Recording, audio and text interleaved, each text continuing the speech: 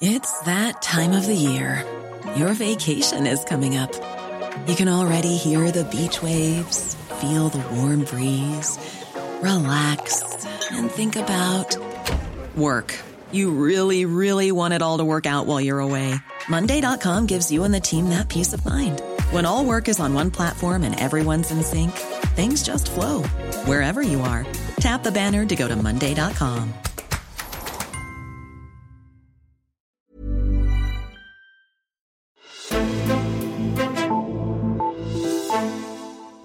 Der går ikke længe før regeringen skal forhandle en lov, der kommer til at berøre rigtig mange mennesker i landet. Faktisk så rører det os alle sammen, fordi det handler om kommunerne.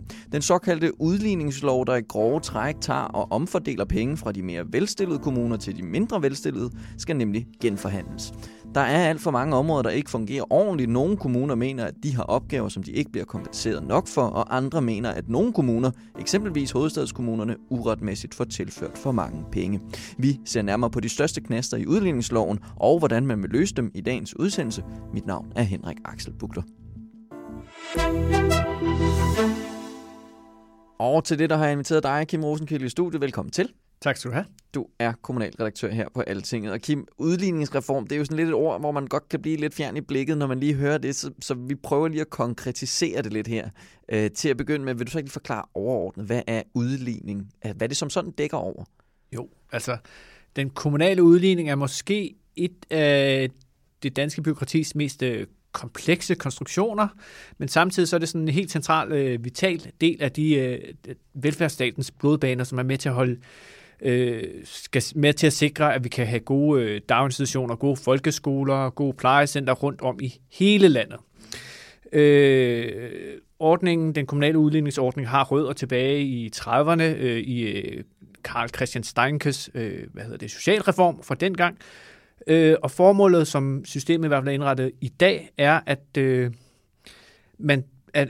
er lavet i en erkendelse af, at kommuner har nogle relativt forskellige vilkår for at levere velfærd til deres borgere. Der kan være kommuner, hvor man har højt lønnede borgere, man har veluddannede borgere, og så kan der være andre kommuner, hvor man har mange på overførselsindkomst, man har arbejdsløse, man har folk på, som ikke har så højt lønnet job, og så har man derfor store ekstra sociale udgifter i de områder, og samtidig med, at man ikke har så høje skatteindtægter. Og ligesom for at udligne forskellene mellem kommuner, der har gode indtægter, måske ikke så mange udgifter, og kommuner, der har svage indtægter og større udgifter måske, så har man lavet den her konstruktion, en udligningsordning, som så at sige omfordeler penge på tværs af det kommunale Danmarks kort. Så der skulle være mulighed for at levere en velfærd, der lever op til de krav, man fastsætter fra central hånd i alle landets kommuner. Okay, og når man har en lov, der strækker sig tilbage fra 1930, så bliver man nødt til at justere lidt på den undervejs, så det er også der, hvor det er, vi er ved at være nu. Hvad er det, der skal... hvorfor er der behov for, at man laver nogle ændringer på det her område nu? Ja, så det er jo et område, det har jo knopskudt og ligesom forgrenet sig i takt med, at velfærdsstaten har udvidet sig og fået stadig flere opgaver, den skulle varetage. Sådan det helt... Altså, man kan sige, der er måske... mindst i hvert fald 98 grunde til, hvorfor man skal gøre noget. Det vil der altid være, fordi at hver kommune vil nok have sine argumenter for, hvorfor de får lidt for lidt, eller de skal afgive for meget i kraft af den her ordning.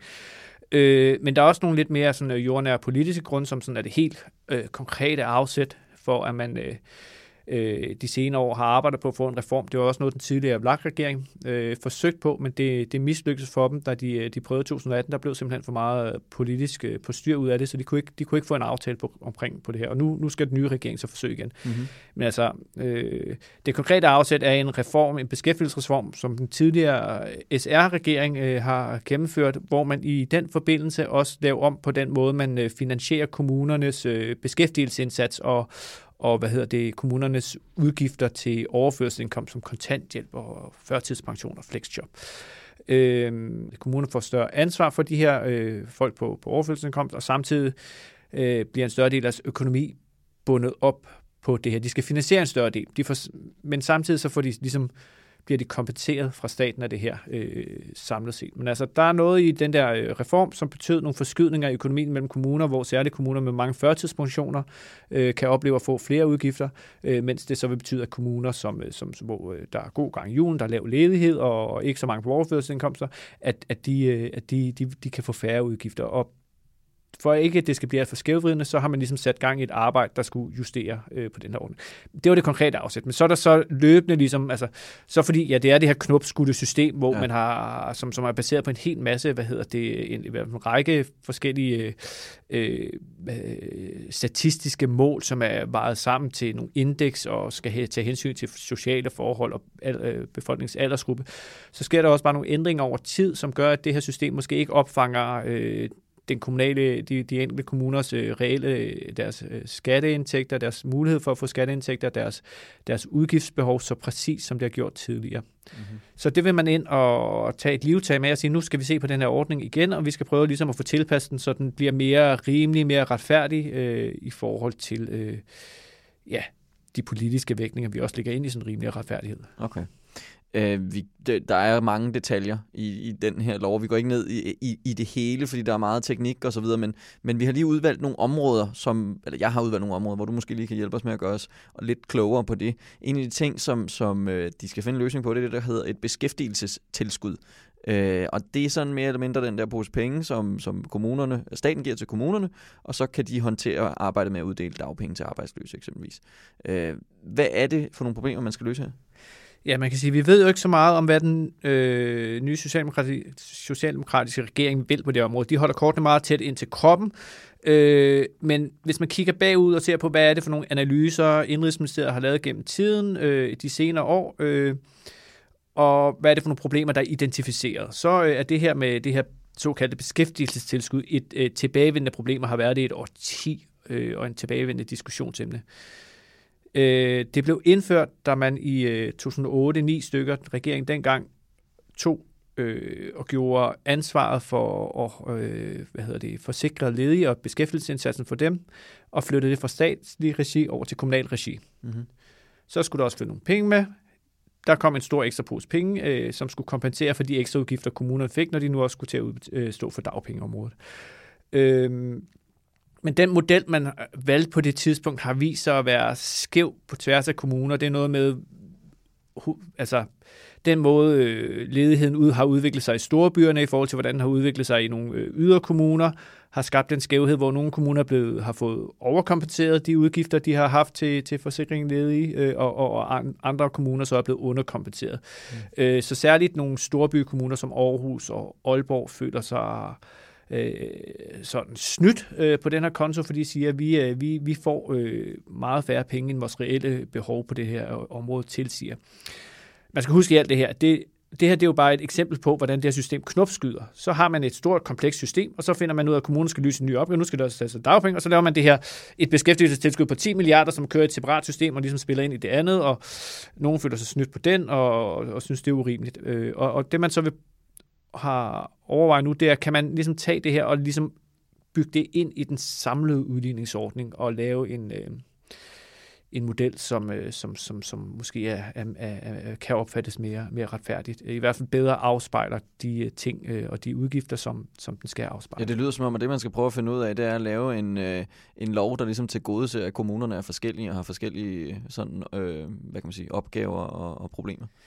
Ja, eller at kommunerne er forskellige, men de skal og har forskellige problemer, men at de også har en række opgaver, som er de samme, og som er dikteret fra central hånd, og som der også er et krav om, at de at de løser de her opgaver på et vist niveau, som er forudsat i lovgivningen. Mm-hmm. Lad os hoppe videre til et andet nedslag. Jeg har valgt ud, det er kompensation til integration. Det er der nogle kommuner, som får, og det er der andre, der ikke får. Hvordan hænger det her sammen i hele ligningen? Ja, altså, er jo sket det, at op igennem 80'erne, også i 70'erne, men også særligt op igennem 80'erne, oplevede man jo, at der kom stigende indvandring til Danmark, og at de folk, der kom til Danmark, de ligesom bosatte sig i forskellige områder, sådan relativt samlet. Så der var nogle områder, hvor man fik en ny type sociale udfordringer, man skulle håndtere omkring at få de her nye borgere integreret. Så der var nogle type udgifter i de kommuner, som man ikke havde i andre kommuner, fordi det ligesom lagde sig oven i de almindelige sociale udgifter. Og der lavede man så en slags udligning ind i det system her, hvor man tager nogle penge fra nogle kommuner og fordeler til, og man tager penge fra kommuner under et, og så fordeler man så de penge efterfølgende til nogle kommuner med et højt antal ikke-vestlige indvandrere efter en forskellige kriterier. Det har særligt været Københavns Vestegns kommuner, der har fået det. Altså, der bor mange ikke-vestlige indvandrere i Københavns omegnskommuner, så det er særligt noget, der har spillet ind i forhold til deres økonomi. Der er så lavet nogle analyser på det, som viser, at fra Indenrigsministeriet, som viser, at der sker nok en overkompensation. Der måske er den her ordning ligesom kompenserer de kommuner med et højt antal ikke-vestlige indvandrere mere end nødvendigt i forhold til de ekstra udgifter, man formoder, de har i forhold til at integrere de her borgere. Mm-hmm. Det vil de selvfølgelig ikke være enige om, hvis man spørger ude i Ishøj, eller Herlev derude, eller Brøndby, eller nogle af de kommuner der, så vil de sige, nej, kom ud og se hvad det er for nogle opgaver, vi løser. Det er fuldstændig fair and square, vi får de her penge. Omvendt, hvis man spørger andre steder i landet, så siger de, jamen hvorfor skal de have så mange penge? Det er jo helt urimeligt, de bliver overkompenseret på den måde. Og det betyder jo, at vi afgiver nogle penge, som vi godt kunne bruge til at løfte normeringen i vores daginstitutioner, eller ansætte nogle flere lærere. Det er helt urimeligt. Mm-hmm. Og det er ligesom, og det er jo helt dynamikken i det her udligningssystem, og den slåskamp, der er, at det ligesom kaster alle kommunerne mere eller mindre ud mod hinanden, og nogle gange kan de finde nogle alliancer her i øst og i vest, og så står de der og skændes, og andre gange er det bare 98 kommuner i et stort slagsmål. Ja, det lyder som noget, der kan gå hen og blive rigtig sprængfarligt. Der er faktisk et eksempel på det, du lige siger der, hvor der er nogle kommuner, der ligesom er gået sammen, og det i forhold til det her med den der hovedstadsudligning, der kan jeg huske, at der var nogle flere jyske og også nogle vestsjællandske kommuner, der gik i gang, og ligesom gik imod den del. Og den skal vi måske lige have på plads, fordi hovedstadsudligningen, det er, hvor hovedstadskommunerne selv kan fordele en pose penge imellem sig, og det er måske også noget, der skal ændres på, eller hvordan hænger det sammen?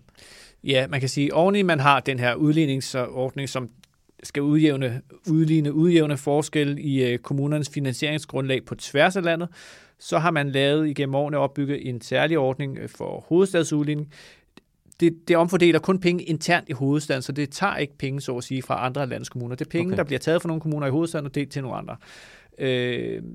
Der er så særligt jyske kommuner, en sammenslutning faktisk af stort set alle kommuner uden for hovedstadsområdet, sjovt nok, kan blive enige med sig selv og hinanden om, at de penge, som bliver fordelt internt i hovedstadsområdet, jamen, hvorfor skal det være der? Der er masser af vækst, der er masser af fremgang i hovedstadsområdet, mens der er andre dele af landet, hvor at stagnationen ligesom presser på og giver nogle udfordringer. Så lad os tage de penge, der bliver fordelt der, og sige, at de penge skal fordeles ud over hele landet. Okay. Og så vil det jo så betyde, at jyske kommuner kan få lidt mere, mens de så igen Vestegns kommuner, måske også særligt her, vil mærke, at de får færre penge. Hvorfor har man lavet den? Jamen, det er fordi, at hvis man ser på Københavns udvikling igennem de seneste 30-35 år, hvordan den by har udviklet sig for at virkelig have være domineret af store sociale problemer i brokvartererne og der i 80'erne, og store, problemer med fattigdom, simpelthen arbejdsløshed. Så har København jo, og der har man simpelthen bare anset hovedstadsområdet for et sammenhængende område, hvor man ikke rigtig kunne tillade, at der i en kommune var nogen, som ligesom nord for København havde de store indkomster, mens de folk, der arbejdede, de arbejdsløse, de så boede i andre kommuner og tyngede i budgetterne der. Så man anset det som et samlet område, hvor man blev nødt til at fordele lidt ekstra, fordi der var så stor spredning mellem de mest velhavende og de mest udsatte. Okay. Og der var nogen sådan. Så spørgsmålet om tiden er løbet fra den ordning. Altså, der er ikke nogen analyser, der ligger nu, som ligesom har belyst, altså officielt tilgængeligt i hvert fald, som har belyst, hvad sker der direkte, altså hvis man lægger den her, hovedsagsudligning i graven, hvordan kan man gøre det, hvad skal der så ske? Det er i hvert fald ikke fra ministeriets side. Der er masser af kommuner, der har lavet forslag til, hvordan man kan gøre det. Så beslutningsgrundlaget for at tage sådan en beslutning er i hvert fald ikke officielt til stede. Jamen lad os slutte af med det politiske og se lidt fra social- og indrigsminister Astrid Krags stol. Hun skal jo stå i spidsen for de her forhandlinger. Hvor er det, de sådan potentielle knaster er imellem regeringen og støttepartierne? Ved vi noget om det, eller kommer det bare til at være en aftale, de er enige om? Det er jo virkelig en mangefronts krig, hun skal ud og potentielt kan komme ud og kæmpe. Man kan måske forestille sig, at hun og regeringen vælger en tilgang til det her, hvor de forhandler bilateralt med de enkelte partier, og her måske særligt Venstre, og prøver at se, om de kan få en aftale, inden de offentligt går ud med et eller andet udspil og siger, at det er det her, vi vil, og det er det, vi skal forhandle om. Man vil gerne have en bred aftale på det her punkt. Man vil meget gerne have en bred aftale, særligt med Venstre, fordi det er jo de store borgmesterpartier. Ja. Kan de blive enige om noget, så er der en noget større sandsynlighed for, at borgmesterbaglandet ligesom klapper hælene sammen og siger, okay, det kan vi leve med. Og plus, at hvis man kan tage det lidt mere som korridorsnak, de her forhandlinger, så vil man undgå at have forhandlinger, hvor man ligger i krig med både alle kommuner og sådan noget. Så det kan man... Altså, det ville jeg gøre, hvis jeg var i deres sko, tror jeg. Ja. Men altså, der er jo en forventning fra Dansk Folkeparti, fra Venstre i høj grad, men måske også internt, i hvert fald blandt en del af borgmesterbaglandet i Socialdemokratiet, om at der nok skal tages nogle penge fra nogle af byområderne, nogle af vækstområderne og fordeles mere ud i landet. Man kan nok godt forestille sig, at en kommune som København kommer til at skulle afgive nogle penge til andre dele af landet, også hovedstadsområdet igen kommer til at skulle afgive nogle penge. Men der er mange, og Dansk Folkeparti er helt med på den, men de vil måske gå lidt længere, og Radikale har så sine, og SF og Enhedslisten vil gerne også har også et blik for de udfordringer, der jo så stadig trods alt er med sociale problemer i hovedstadsområdet, også i store byerne. Så altså, men Venstre og Socialdemokratiet vil nok gå langt for at prøve at finde hinanden på det her. Det er der ikke nogen tvivl om. Jamen, Kim Rosenkilde, der går nok ikke så lang tid, før det hele spillet går i gang. Jeg kan forstå, at de satser, det har en ambition om, at i starten af det nye år, så skal den her lov falde på plads. Nu må vi se. Ja, de har sat det på lovkataloget altså som et lovudspil, der skulle komme i sidste februar. Ja, går det godt så måske, men det kan også godt, der er også meget kan gå galt undervejs. Ja, der er masser af interessenter i hvert fald. Men Kim Rosenkilde, jeg vil bare sige tak, fordi du kom ind og gjorde os lidt klogere på den her sag. Selv tak. Og tak til dig derude også. Du kan få meget mere journalistik fra Kim Rosenkilde på hans kommunalportal. Hvis du går ind på altinget.dk/kommunal og vælger abonnement i toppen, så kan du skrive dig op til en 2 ugers prøveperiode og følge med, når der skal udvikle om blandt andet udligningsreformen, men også om meget andet. Mit navn er Henrik Axel Bugter, og vi lyttes ved.